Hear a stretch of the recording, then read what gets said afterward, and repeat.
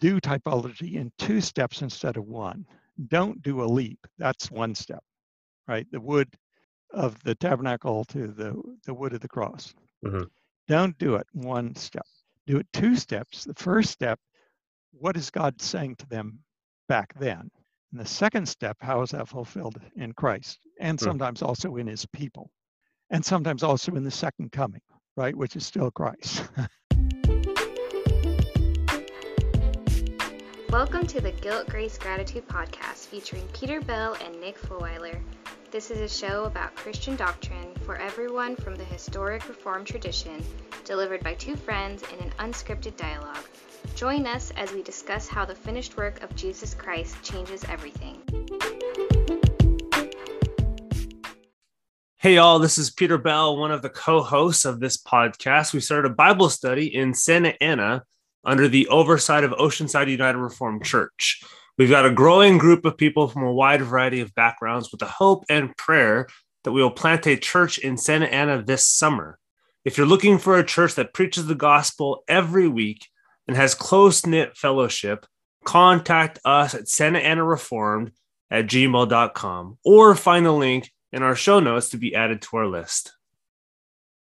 Welcome, everybody, to another episode of the Guilt, Grace, Gratitude podcast. This is Nick Fulweiler. I got Peter Bell here and our special guest, Dr. Vern Poythress, and we're going to be talking about typology today. Just as a reminder about season 2, what we're doing is we're having guests come on the show that have extensive, impressive backgrounds on theology, authorship, they're pastors, what have you, and we are going to just ask them some questions based on this topic and have fun with it. So I'll let Peter go ahead and introduce our guest today.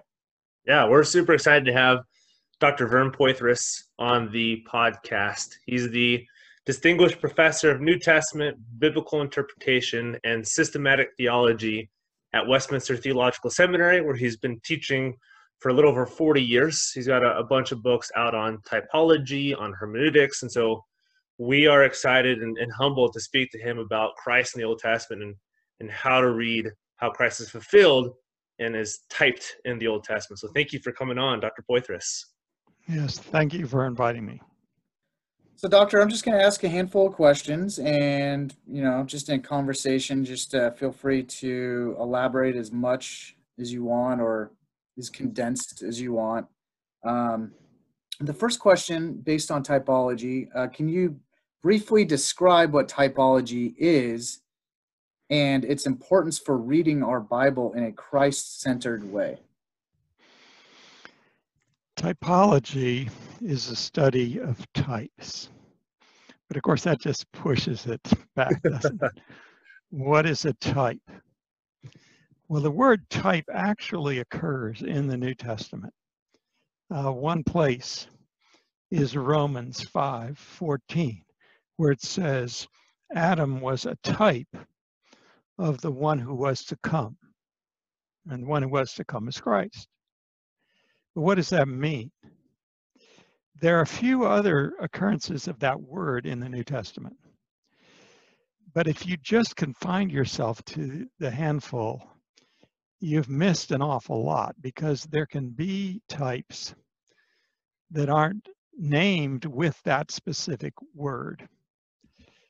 For instance, in John 3, Jesus says to Nicodemus that as the serpent was lifted up in the wilderness, so must the Son of Man be lifted up, that whoever believes in him may have eternal life. So the serpent in the wilderness is a type pointing to Christ.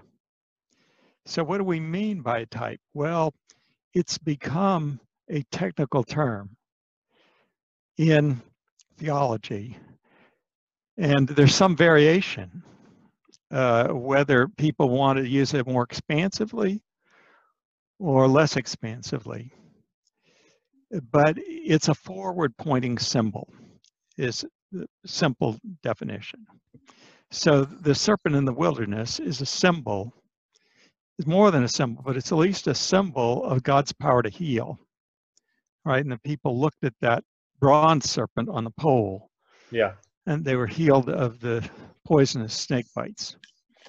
So it's a symbol of something about God and his redemption.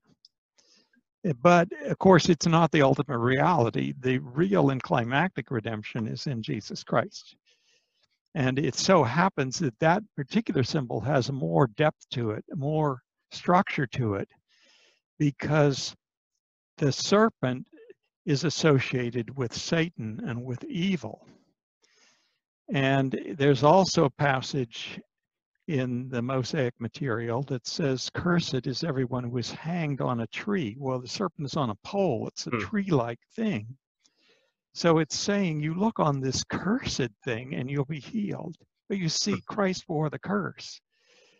And that's what he's, among other things, that's what he's talking about in the New Testament. So that serpent, and not only the serpent, but the function of the serpent is a type. It's a symbol and it's pointing forward. Now, Adam is also a symbol that's pointing forward because he was head of the human race. And so he's pointing to the reality that Christ will be head of the new humanity, the renewed human race. And now there's an extra wrinkle to that, because if Adam had never fallen into sin, there wouldn't have been that. But Adam would still, because he's made in the image of God, he still would have pointed to the second person of the Trinity, who is called the image of the invisible God in Colossians 1:15. Well, we could go into things like that, but the point is that there are actually a large number of symbols in the Old Testament. The Old Testament teaches the people of Israel about redemption, but how does it do it? Often by very concrete pictures. So the people go out of Egypt and they cross the Red Sea. Well, the symbolism is that of going down into death, because normally you die, you drown in the water. Going down into death and coming up on the other side. And Pharaoh, of course, Pharaoh tries to follow, and his army is swallowed up, so they do die. But the Israelites escape, and it shows God's power over the waters of death.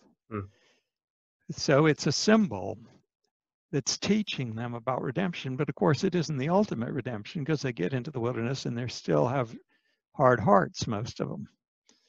So the redemption is a symbol of the deeper redemption that delivers us from slavery to sin. They were slaves to Pharaoh, right? They had physical slaves, but that is not the worst slavery of all. The worst slavery of all is being a slave to sin and death.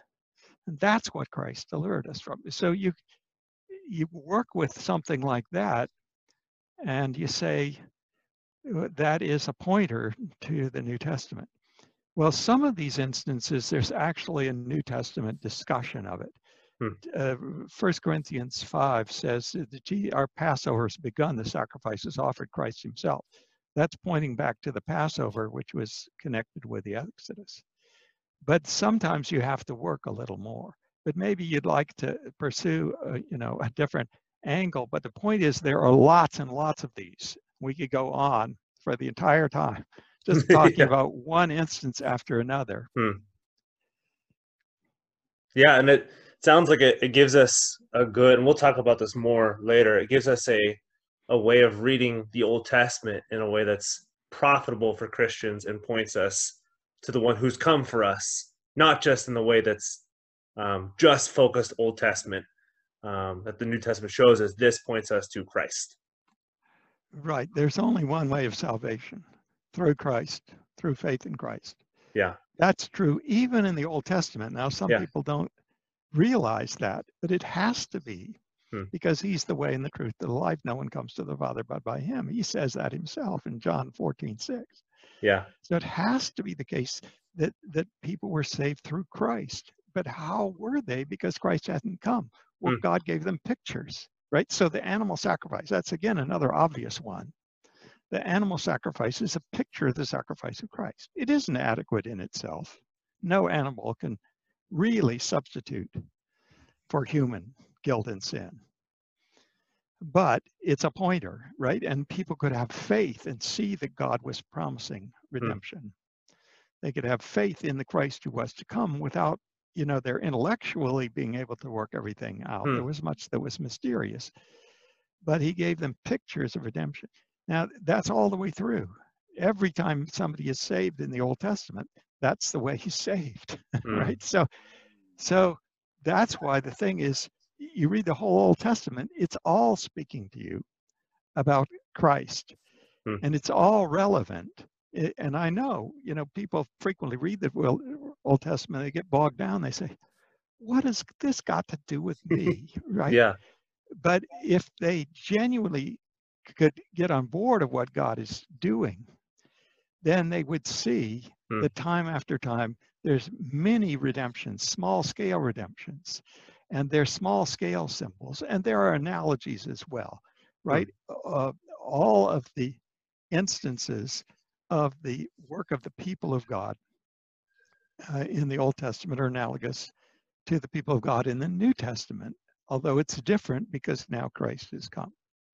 I like that you mentioned it that way, because it clarifies that people in the Old Testament were saved by Christ through their faith and hope in him, even though Christ hadn't had his first coming yet. That's right. And they were saved by their faith and hope in him by symbols. And you mentioned symbols a few times, and I want the audience to understand when they hear that, we're not talking about imaginary, metaphorical stories made up, but these are real events that happened that are also symbols, correct? Right. A symbol, I should have defined that, so thanks. A symbol is a concrete reality, typically something physical, like the bronze serpent. It's a concrete reality that points to, that symbolizes a spiritual truth, something about God and his ways. And so the bronze serpent is that, the animal sacrifices are that, and the animals were real animals, right? So you're right to emphasize the fact that there's real people back there. Abraham is a real person, Noah is a real person, there's a real flood. But that flood is basically a destruction, it's a judgment and deliverance. And it's actually taken up in 1 Peter 3 as a model or type for the final judgment and for our being saved, and baptism signifying our salvation. So actually the New Testament, it doesn't use the word type very often. And sometimes the word type actually means something more like an example. It doesn't have all the load that it does later in theology. But there are many, many instances in the New Testament where it picks up on details in the Old Testament and shows how they point to Christ and subordinately to his church. And then even beyond that, I think there are places that are not mentioned at all in the New Testament, but there are instances of redemption. And so they're still connected if you understand the purposes of God. God has one purpose from beginning to end of salvation, one way of salvation through Christ. So there's going to be a vast commonality that is sometimes overlooked. And my wife teaches women just Bible teaching, but she's experienced over and over again women telling her, nobody ever told me this. Because she tells them about, in effect, the unity of the plan of God, the unity of the unfolding of God's way of salvation. Yeah, I think that's new to a lot of our audience who found us and are learning this stuff for the first time. Yeah, that Jesus is the only way. That means everything in the Bible points to him. Yes. Wow, cool. How is typology incorrectly employed? Well, good question. Because we've had some excesses, although there are different kinds. because one kind, the better kind, is where you take something in the Old Testament and you link it, but it's a kind of artificial and cooked up way you link it to Christ. But at least you're still proclaiming Christ. And that's the main thing, Yeah. right? So I don't want to be too hard on those people. If they end up preaching Christ, then that's the main thing. Let me give you an example of that. The tabernacle structure. Now, the tabernacle is a tent structure, and it's plain in the original context that its purpose is to be a symbol of God's dwelling with his people. God says right there in the passages in Exodus. So we know right away that it's a symbol. And we know right away because God's dwelling with them is with barriers. God is holy and they cannot approach his holiness except with a lot of extra means. So you know that it's pointing forward to a fuller communion with God that is to come. When Jesus comes into the world, he identifies himself, destroy this temple, and in 3 days I will raise it up. He's the final tabernacle, the final temple, right? So that a whole structure is a type. The tabernacle is a whole. And people are on the right track then when they use it to point to Christ. But then in terms of the details, they say, well, the framework is made of wood. And the cross of Jesus is made of wood. Mm-hmm. And therefore, that framework is pointing to the cross. Well, they're right about both ends, but not about the reasoning in between, right? The cross was wooden cross. The tabernacle is made of wood. What's the matter with that?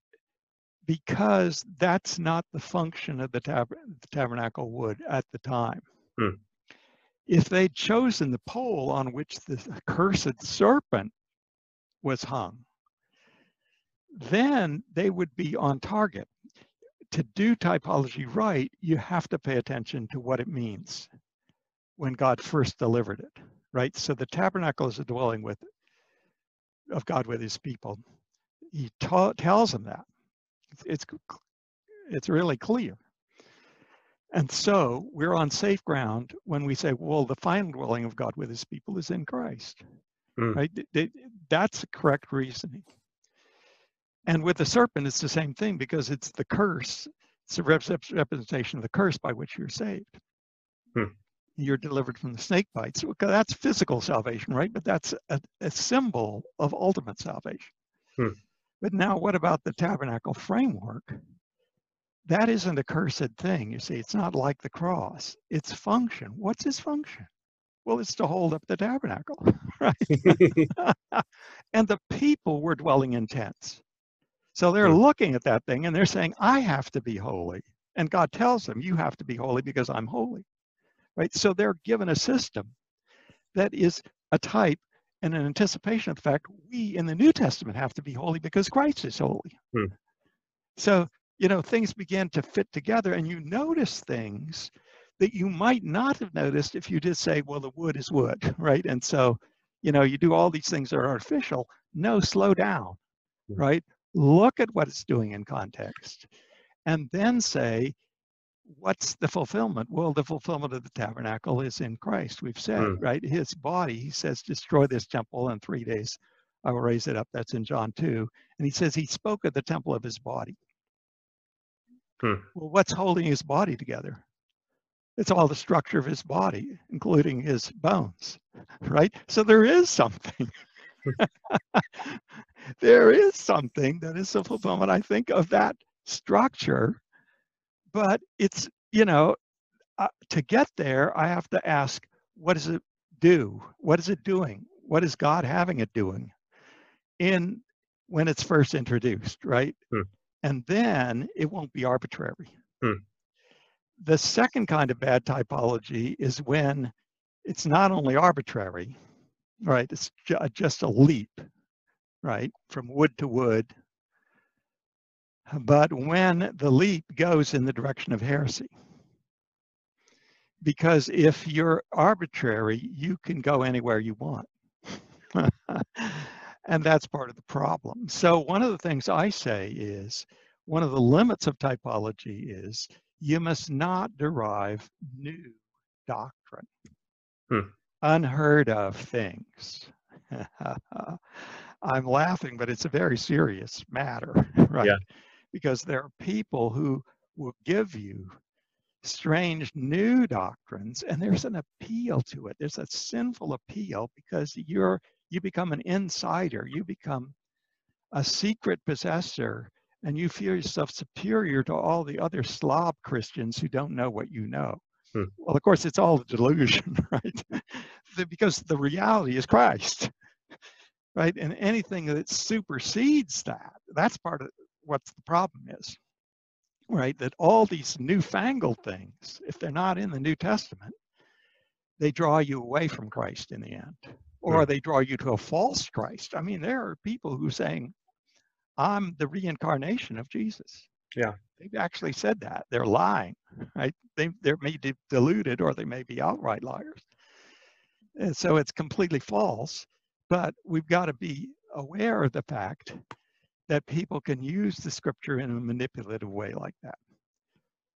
Fortunately, I think most of the people who are doing typology today are doing it understanding, look, the limits are the limits of biblical teaching, overt teaching, right? And the reason why the Old Testament ought not to be used that way is because the climax is in Christ, and the climax is fuller than the anticipations. So if you're getting more stuff out of the anticipations, you know you're on the right track, wrong track, sorry. So I think that's the primary thing. Don't do new doctrines.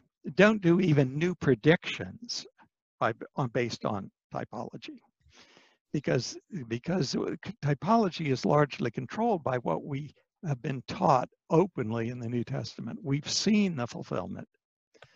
And so we are in a position, because God has revealed it to us in the New Testament, we're in a position to trace how those earlier things lead to the fulfillment. But that's why, and this second thing is what we've already been through, of you do what Edmund Clowney taught me to do in his book, Preaching of Biblical Theology. Do typology in 2 steps instead of 1. Don't do a leap. That's 1 step, right? The wood of the tabernacle to the wood of the cross. Don't do it 1 step.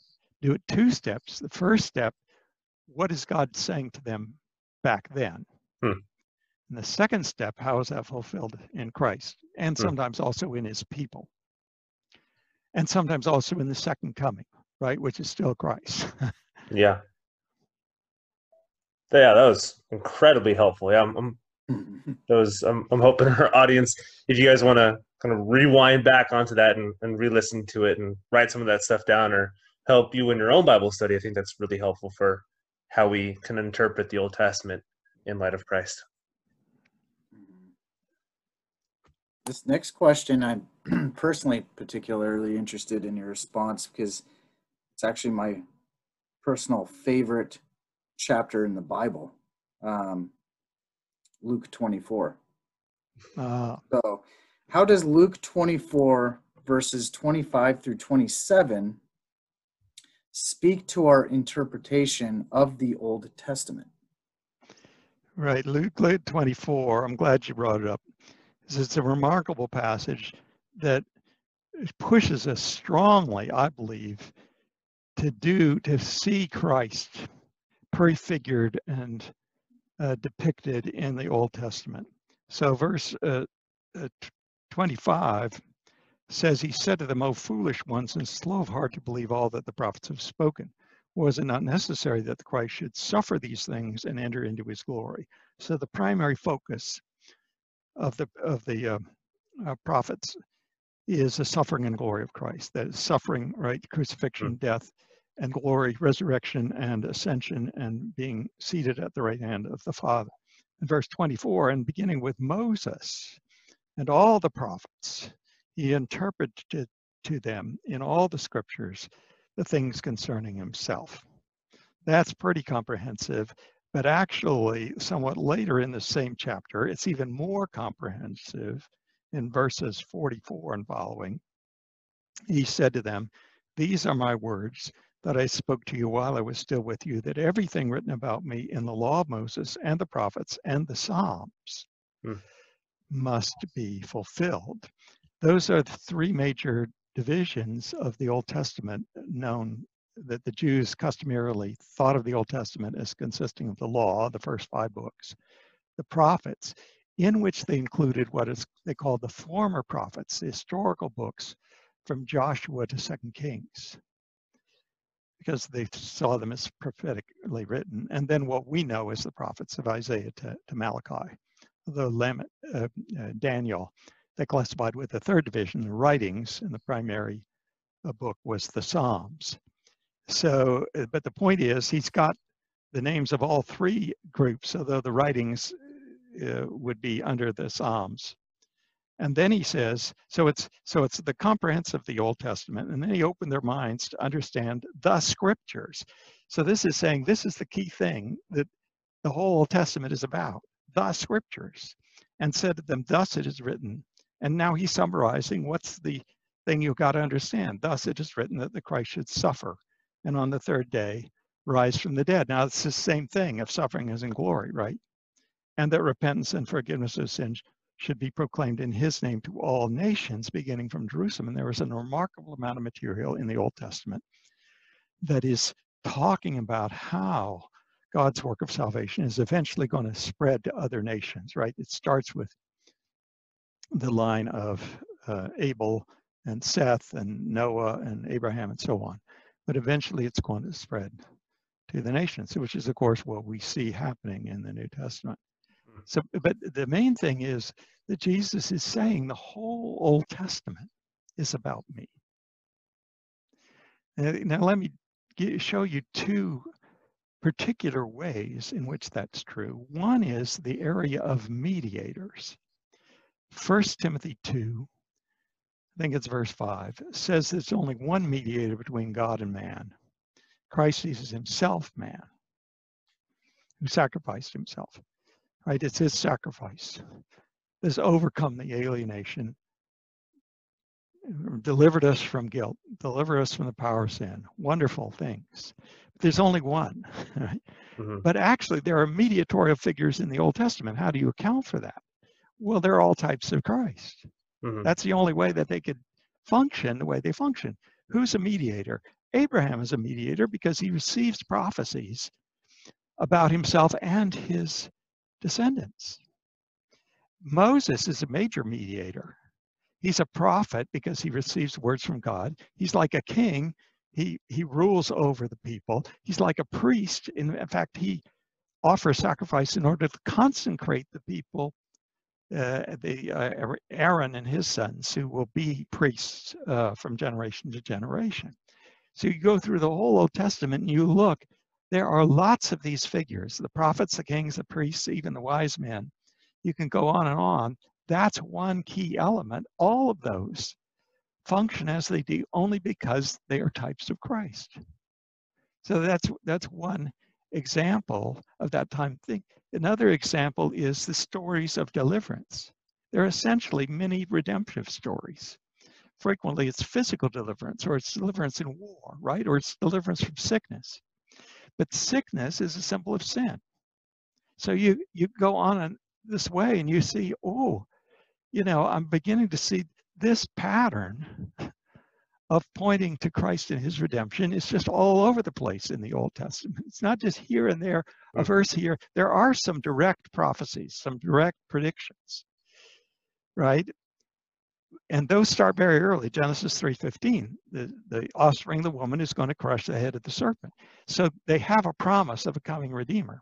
But the point is, in addition to those direct promises, there are massive amounts of material in the Old Testament that are depicting the work of Christ in some aspect or other, but always short of the actual work. They're never the same level, because only Christ actually accomplishes the redemption from the spiritual slavery to sin and death. Love it. So one last question here to wrap up. What resources would you point to someone who's new to typological approach to the Old Testament and wants to learn more about this stuff? Yes, well, there are some good books. One is Edmund P. Clowney, Preaching in Biblical Theology. He actually has a section there, and people can just read that section if they want. It's about page 110. And there's another one that's more, even more, it's more elementary, called, this is by the same author, Edmund P. Clowney, called The Unfolding Mystery. Now, I have a couple of books myself. I'm a little embarrassed to go for it. Promote my own books. No, go for it. There's an early one called The Shadow of Christ in the Law of Moses. And the title pretty much tells you what it's about. So it's looking at the Mosaic material. And then there's another book called Reading the Word of God in the Presence of God.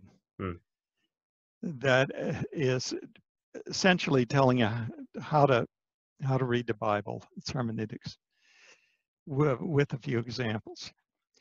But there's a section there on typology. Yeah, I read the Shadow of Christ and the Law of Moses myself, and that one helped me. I read the Clowney books, and there's that square one. I think that's the one that you're talking about, where he goes up and then to the right and then down and then back to the left, and the context and then what it points to Christ and give it to your people. So I remember that diagram. Okay, yeah, good. There's another one called The Miracles of Jesus, and the subtitle, I don't have it before me, but the subtitle is about how our Savior's mighty acts are signs of redemption. So actually, I think typology can apply even not only to the Old Testament, but to the miracles of Jesus, because they're pointing forward to the great act of redemption in his crucifixion and resurrection. So this physical healings, for example, and healings from blindness, right? Well, that's pointing to the healing from spiritual blindness, which is the work of the Holy Spirit, or the bodily healing of a leper, where leprosy is a sign of sin in the Old Testament. So that bodily healing is looking forward to the resurrection from the dead, which is based on his resurrection, bodily resurrection, but also to the cleansing from sin, because the leper is then made clean, and he is then qualified to approach the presence of God in the temple. So it's symbolic, of course, but it's pointing to the work of Christ. So that may be a help to people, because it's looking primarily at the Gospel of Matthew and the Gospel of John and the miracles there, showing over and over again how they are types of the climactic work of Christ in his death and resurrection. Yeah. So we'll link those in the show notes for those who want to look into this and read and learn how to read Christ in the Old Testament, and like you said, in the parables. I think that'd be really helpful. Oh, I thought of another book called Theophany. Well, theophany is an appearance of God, visible appearance of God in the Old Testament. Well, the final theophany is Christ. So there you got it again. Perfect. Yeah, thank you. That was really helpful. Yeah, thank you so much, Doctor. God bless you, and thank you for that. That was very deep and edifying, and I think people will really get a lot from this episode. Well, praise the Lord. Yeah, thank you, Dr. Poythress, for coming on. We're really thankful, and we hope that those who listen learn more and hear the gospel as well. Well, good. And my apologies for missing that earlier appointment. It's all good. But yeah, we've done it. So yeah, thank you very much. This is really helpful. Thank you for making the time for us. Sure. Hey guys, we hope you enjoyed that episode of our podcast, Guilt, Grace, Gratitude. And we, as we've said before, we are bridging the gap to Reformed Christian theology for your listening pleasure. So we would like to make sure this is enjoyed by others around the world. And how to best do that is rate and review us on iTunes. Yeah, and after you rate and review, or instead of rate and review, or doing everything all at once, retweeting us on Twitter, liking us on Twitter, liking us on Instagram, following us on both of those platforms, because that actually puts in front of people's physical face this podcast, these guests, and most importantly, the gospel, the doctrines that these guests are bringing in front of you guys. So please do that. It helps get in front of more people. Amen. And hopefully you guys are part of a local church and you're tithing. And after tithing, if you have any means left over, please consider donating to us to make sure our bridge is well paved and maintained and strong and sturdy, as again, we bridge the gap to Reformed Christian theology. Exactly. Yeah. And you guys can find that link on Anchor, our official Anchor website. If you just go on our social media links, it'll link you to that website. It's also at the bottom of this podcast show notes. If you're on this podcast, this specific episode, scroll all the way to the bottom of that show notes, and you guys will find a link for this for 3 different options of donating. So we hope you guys can help us bridge the gap, pay for shipping, get nicer stuff, all for the focus of spreading the gospel further. Yep. All for the kingdom of God. Thanks so much, guys. We'll see you guys next time.